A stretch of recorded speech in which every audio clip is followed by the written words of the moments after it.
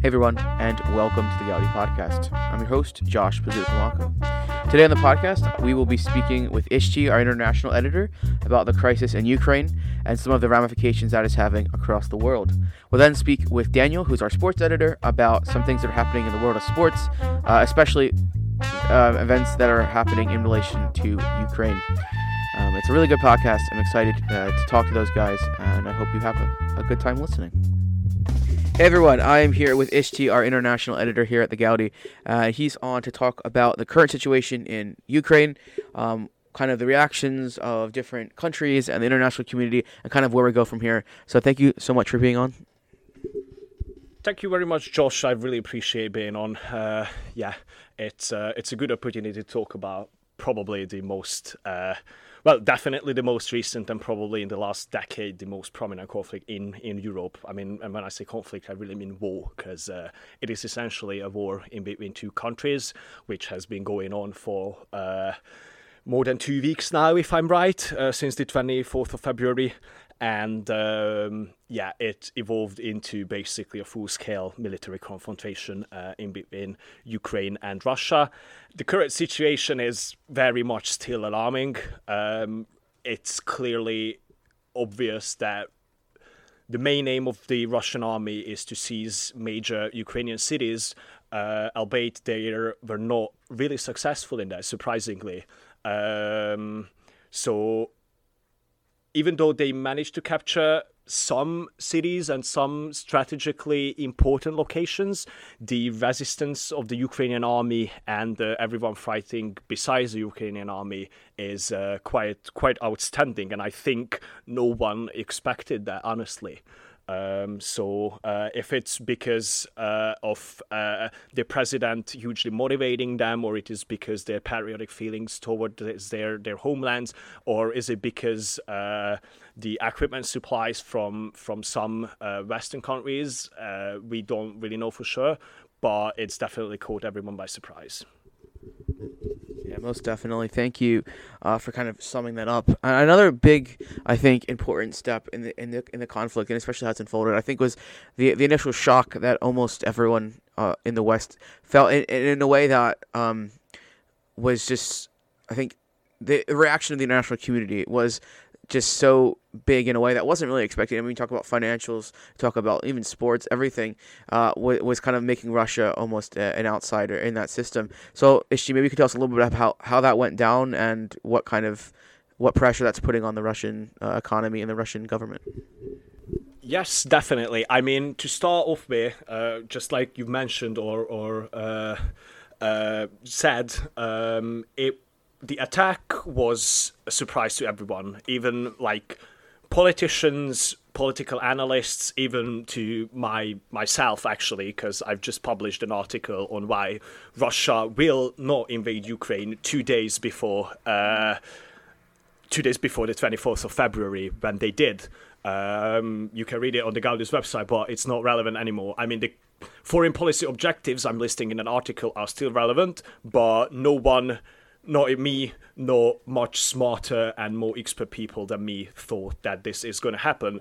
The obvious consequences or repercussions from the European Union or the NATO, however, were as people could expect it, because since Ukraine is not a member of the EU and NATO just yet, and I don't think it will soon, but that's just my personal opinion. Sanctions were the obvious way to go. Obviously, they are the hardest they've ever been. So the average Russian people in bigger cities can already feel it, from very petty things such as they don't have Netflix anymore, or McDonald's has announced that it's closing its branches in Russia, and so the corporate world's response is up onto serious personal sanctions against politicians and general economic sanctions all happen, and they're all the worst they've ever been. So from then on, the question is not just what's going to happen in Ukraine, what the solution will be to this war, will peace be made? It's also, obviously, the Ukrainian economy is damaged very, very badly, but it's also a question to what extent the Russian economy could sustain it, because they've pretty much started to be excluded even from the SWIFT. That's the international banking system. Mostly the European Union and other Western countries established. And because of that, the branches of the Russian Sberbank, I completely butchered the pronunciation, I think, but it had to close its branches in Europe. So the consequences for Russia are serious. Plus, on a sort of like personal consequence, based on my own readings of news in Russia and things like that, I don't think Putin or the Russian leaders prepared the Russian public for such long confrontations and dead bodies arriving back home. I don't think they've actually prepared their own people to this, and so it caught them by surprise as well. Because we obviously, in a war, it's very hard to say how many casualties it has. Every casualty is a lot, even one single, but if we take like the average in between what the Ukrainians are saying from Russian and Ukrainian casualties and what the Russians are saying about the same, it's kind of it's sort of in between, I guess. I can only make a guess, but obviously they're trying to play these numbers in their own favors. So these are the main consequences. It's gonna have a way bigger impact than pretty much what's now. And the saying that if there's a conflict, in this case a war between Ukraine and Russia, it's gonna be the European Union who will also suffer. That is still almost true. Yeah, thank you for clarifying and just making that a little bit more clear for the audience.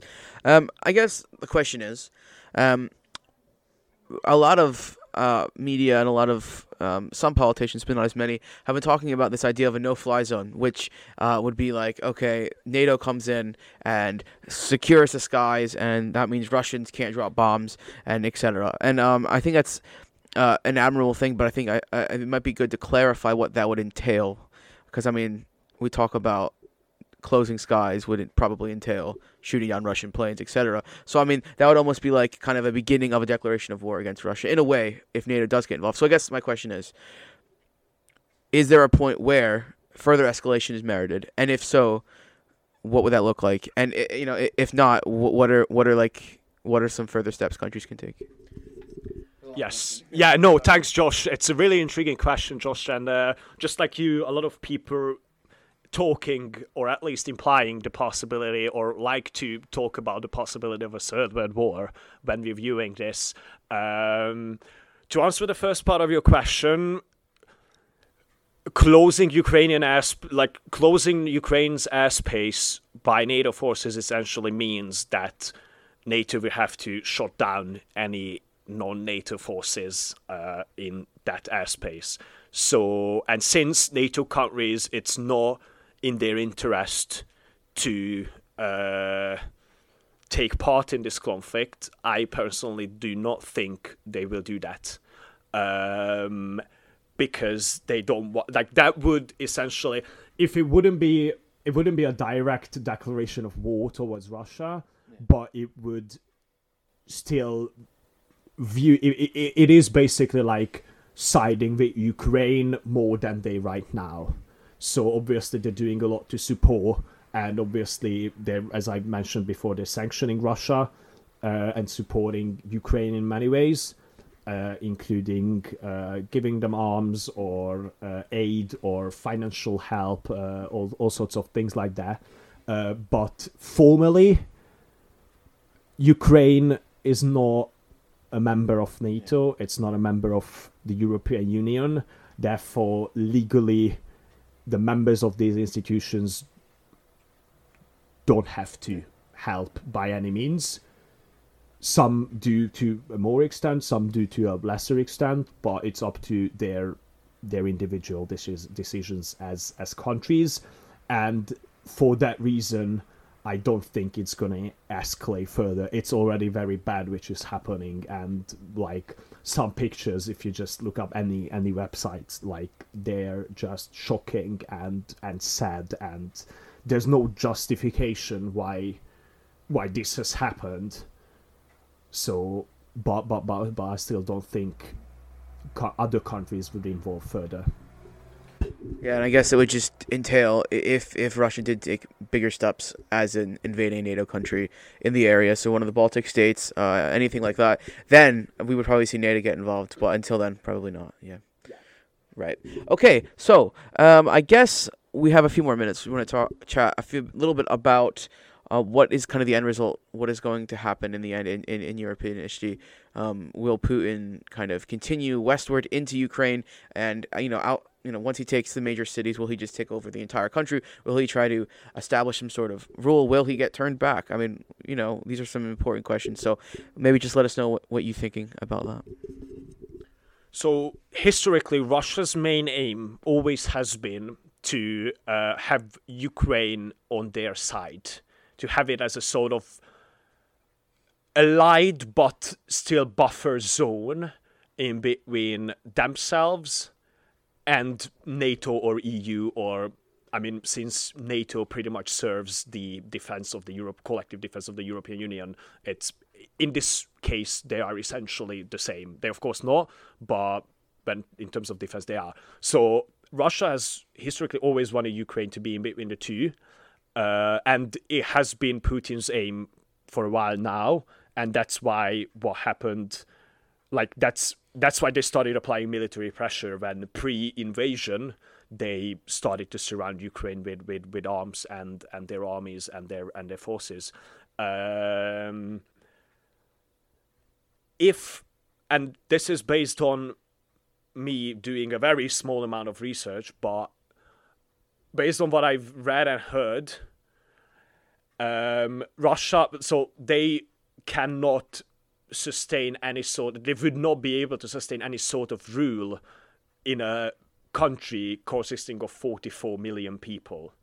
Like, the Russian army is big, but it's not big enough to consume like an entire territory of Ukraine, in any case.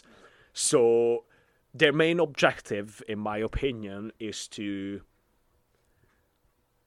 sustain the crisis and try to pressure EU, NATO, and Ukraine to let each other go and Ukraine to side more with Russia.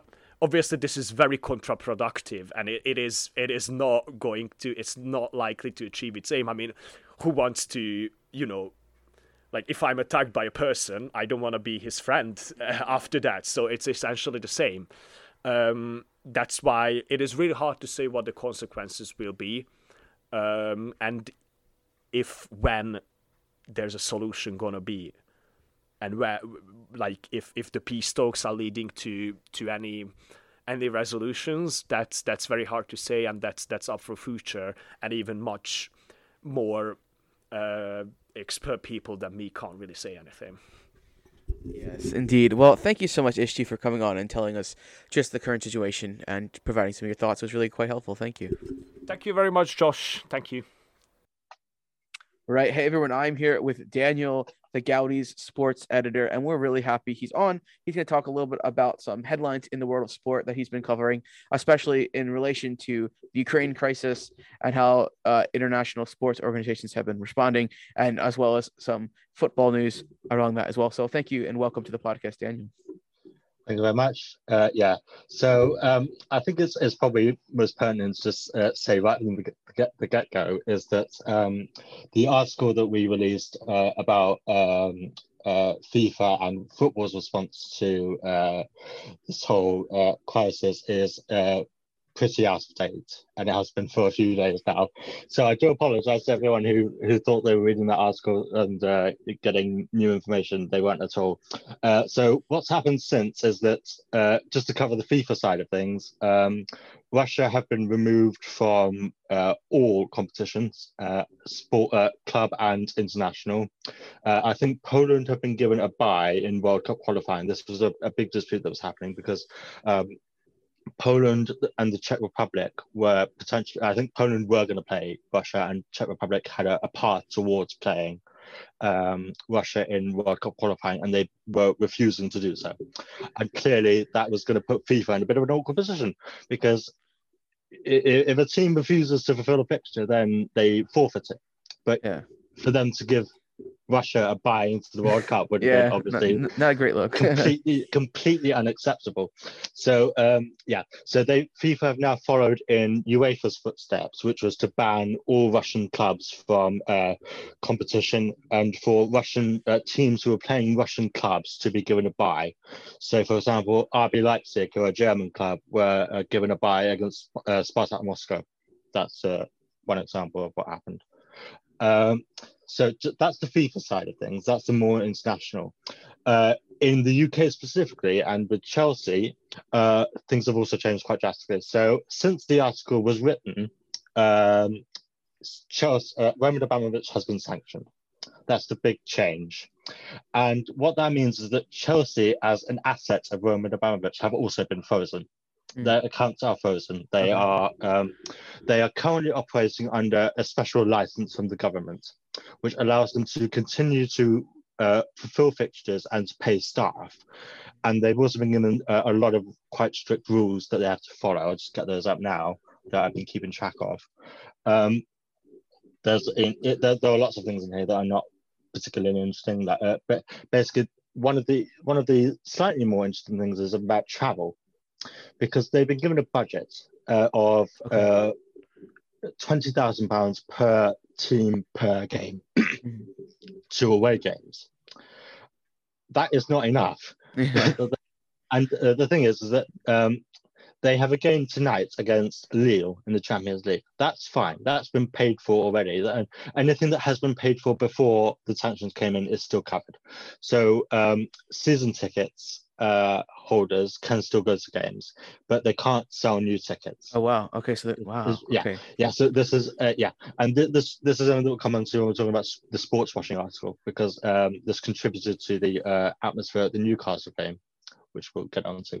But the thing is that Chelsea are 2-0 up against Lille at the moment. They will probably go through. If they have to go to Munich or who else is through? Madrid.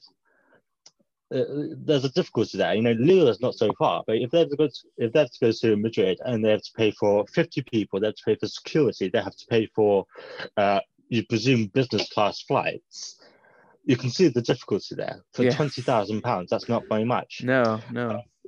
For home games, initially they were given £500,000 per fixture per club team, which would cover security, it would cover paying for the police, it would cover catering, it would cover, all the things that go into having a home game. That's since been raised to £900,000 on appeal. So what's to take away from that is that the government are in constant dialogue with Chelsea. They're talking to Chelsea all the time. Chelsea are lobbying them at every opportunity to get more concessions. And the government do not want Chelsea to go to the wall. That is in no one's interest for Chelsea to go to the wall, really. Well, I mean, I wouldn't be so sad about it, but I don't care. But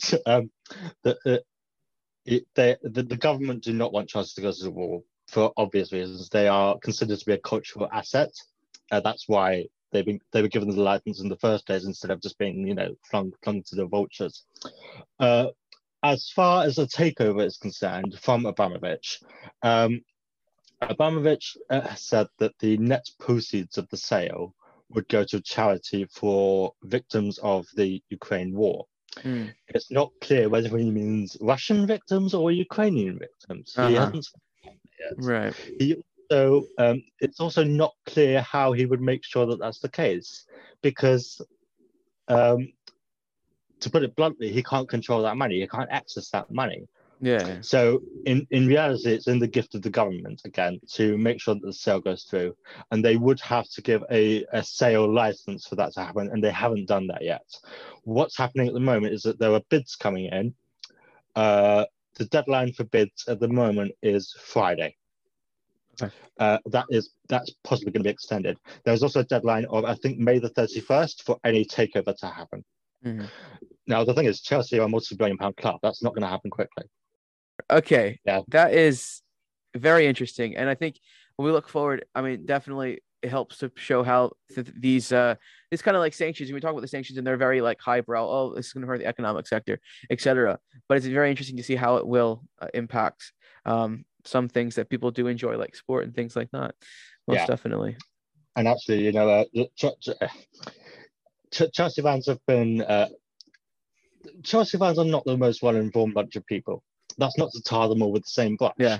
But there have been lots of incidents over the last, 20 years of Chelsea fans making a bit of a git of themselves, shall we say.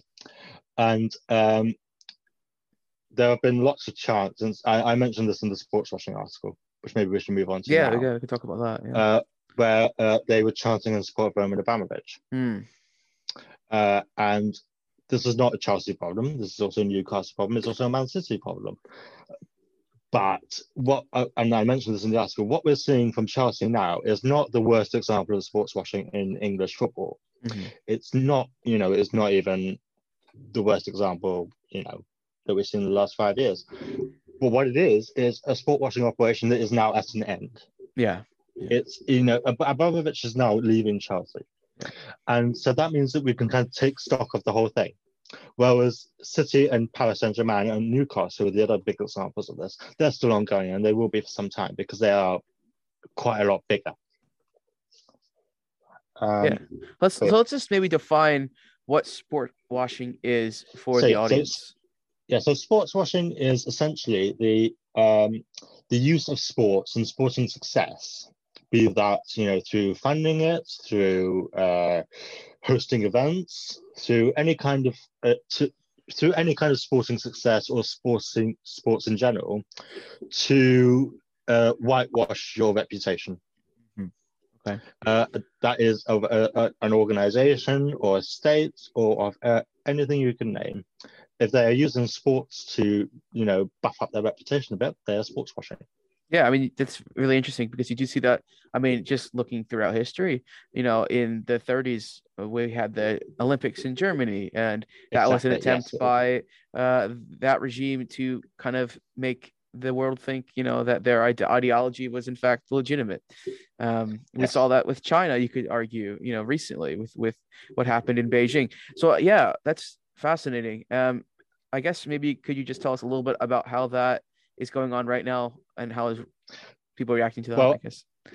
Yeah, so, with specific regards to Chelsea and Newcastle, because they're kind of, So, to touch generally on sort of what sports washing in football, there are 3 clubs at the moment who are owned by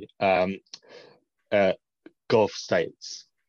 Okay. They are, as I've named already, Newcastle, who are the most recent, Manchester City, and Paris Saint-Germain in France.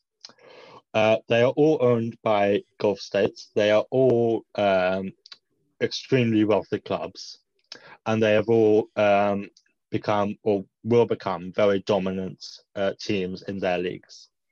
As a result, partly as a result of their wealth, but also in Man City's case in particular, because they've planned it very well. I have to, as much as I do really not like Manchester City, I do have to give them credit for the way that they have planned their rise. Paris Saint-Germain less so. They're a bit of a mess. And Newcastle needs to be careful that they go the City way and not the Paris Saint-Germain way. Well, thank you so much for coming on and speaking with us, Daniel, giving us some perspective on these things. It was really quite lovely to have you.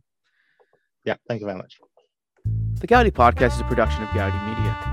is written, edited, and hosted by Josh Pizzuto-Pomaco. Special thanks to our guests on today's program, Isti and Daniel. Just a reminder, we're still looking for a co-host to the podcast. If you're interested, please contact one of our editorial staff. I really do have a fun time doing this, but it would be great to speak to more people as well. Right. Well, thank you guys for listening, and have a lovely day.